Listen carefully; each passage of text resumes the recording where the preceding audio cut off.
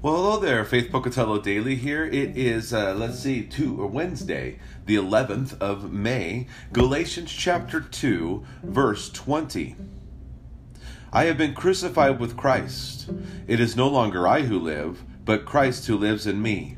And the life I now live in the flesh, I live by faith in the Son of God, who loved me and gave himself for me. You see, the life that you live by faith in the Son of God. And so I think sometimes we forget that we have been crucified. The flesh has been crucified, and we have been given eternal life. And now that life that we live is the very life of Christ that he has given to us. And so often we feel we try too hard.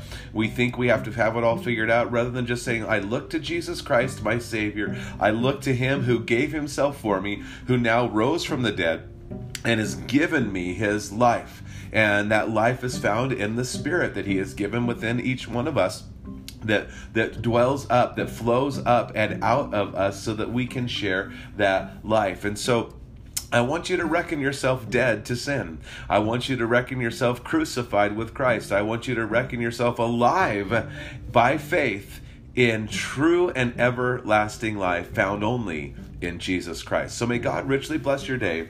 Enjoy Jesus. Go and share life.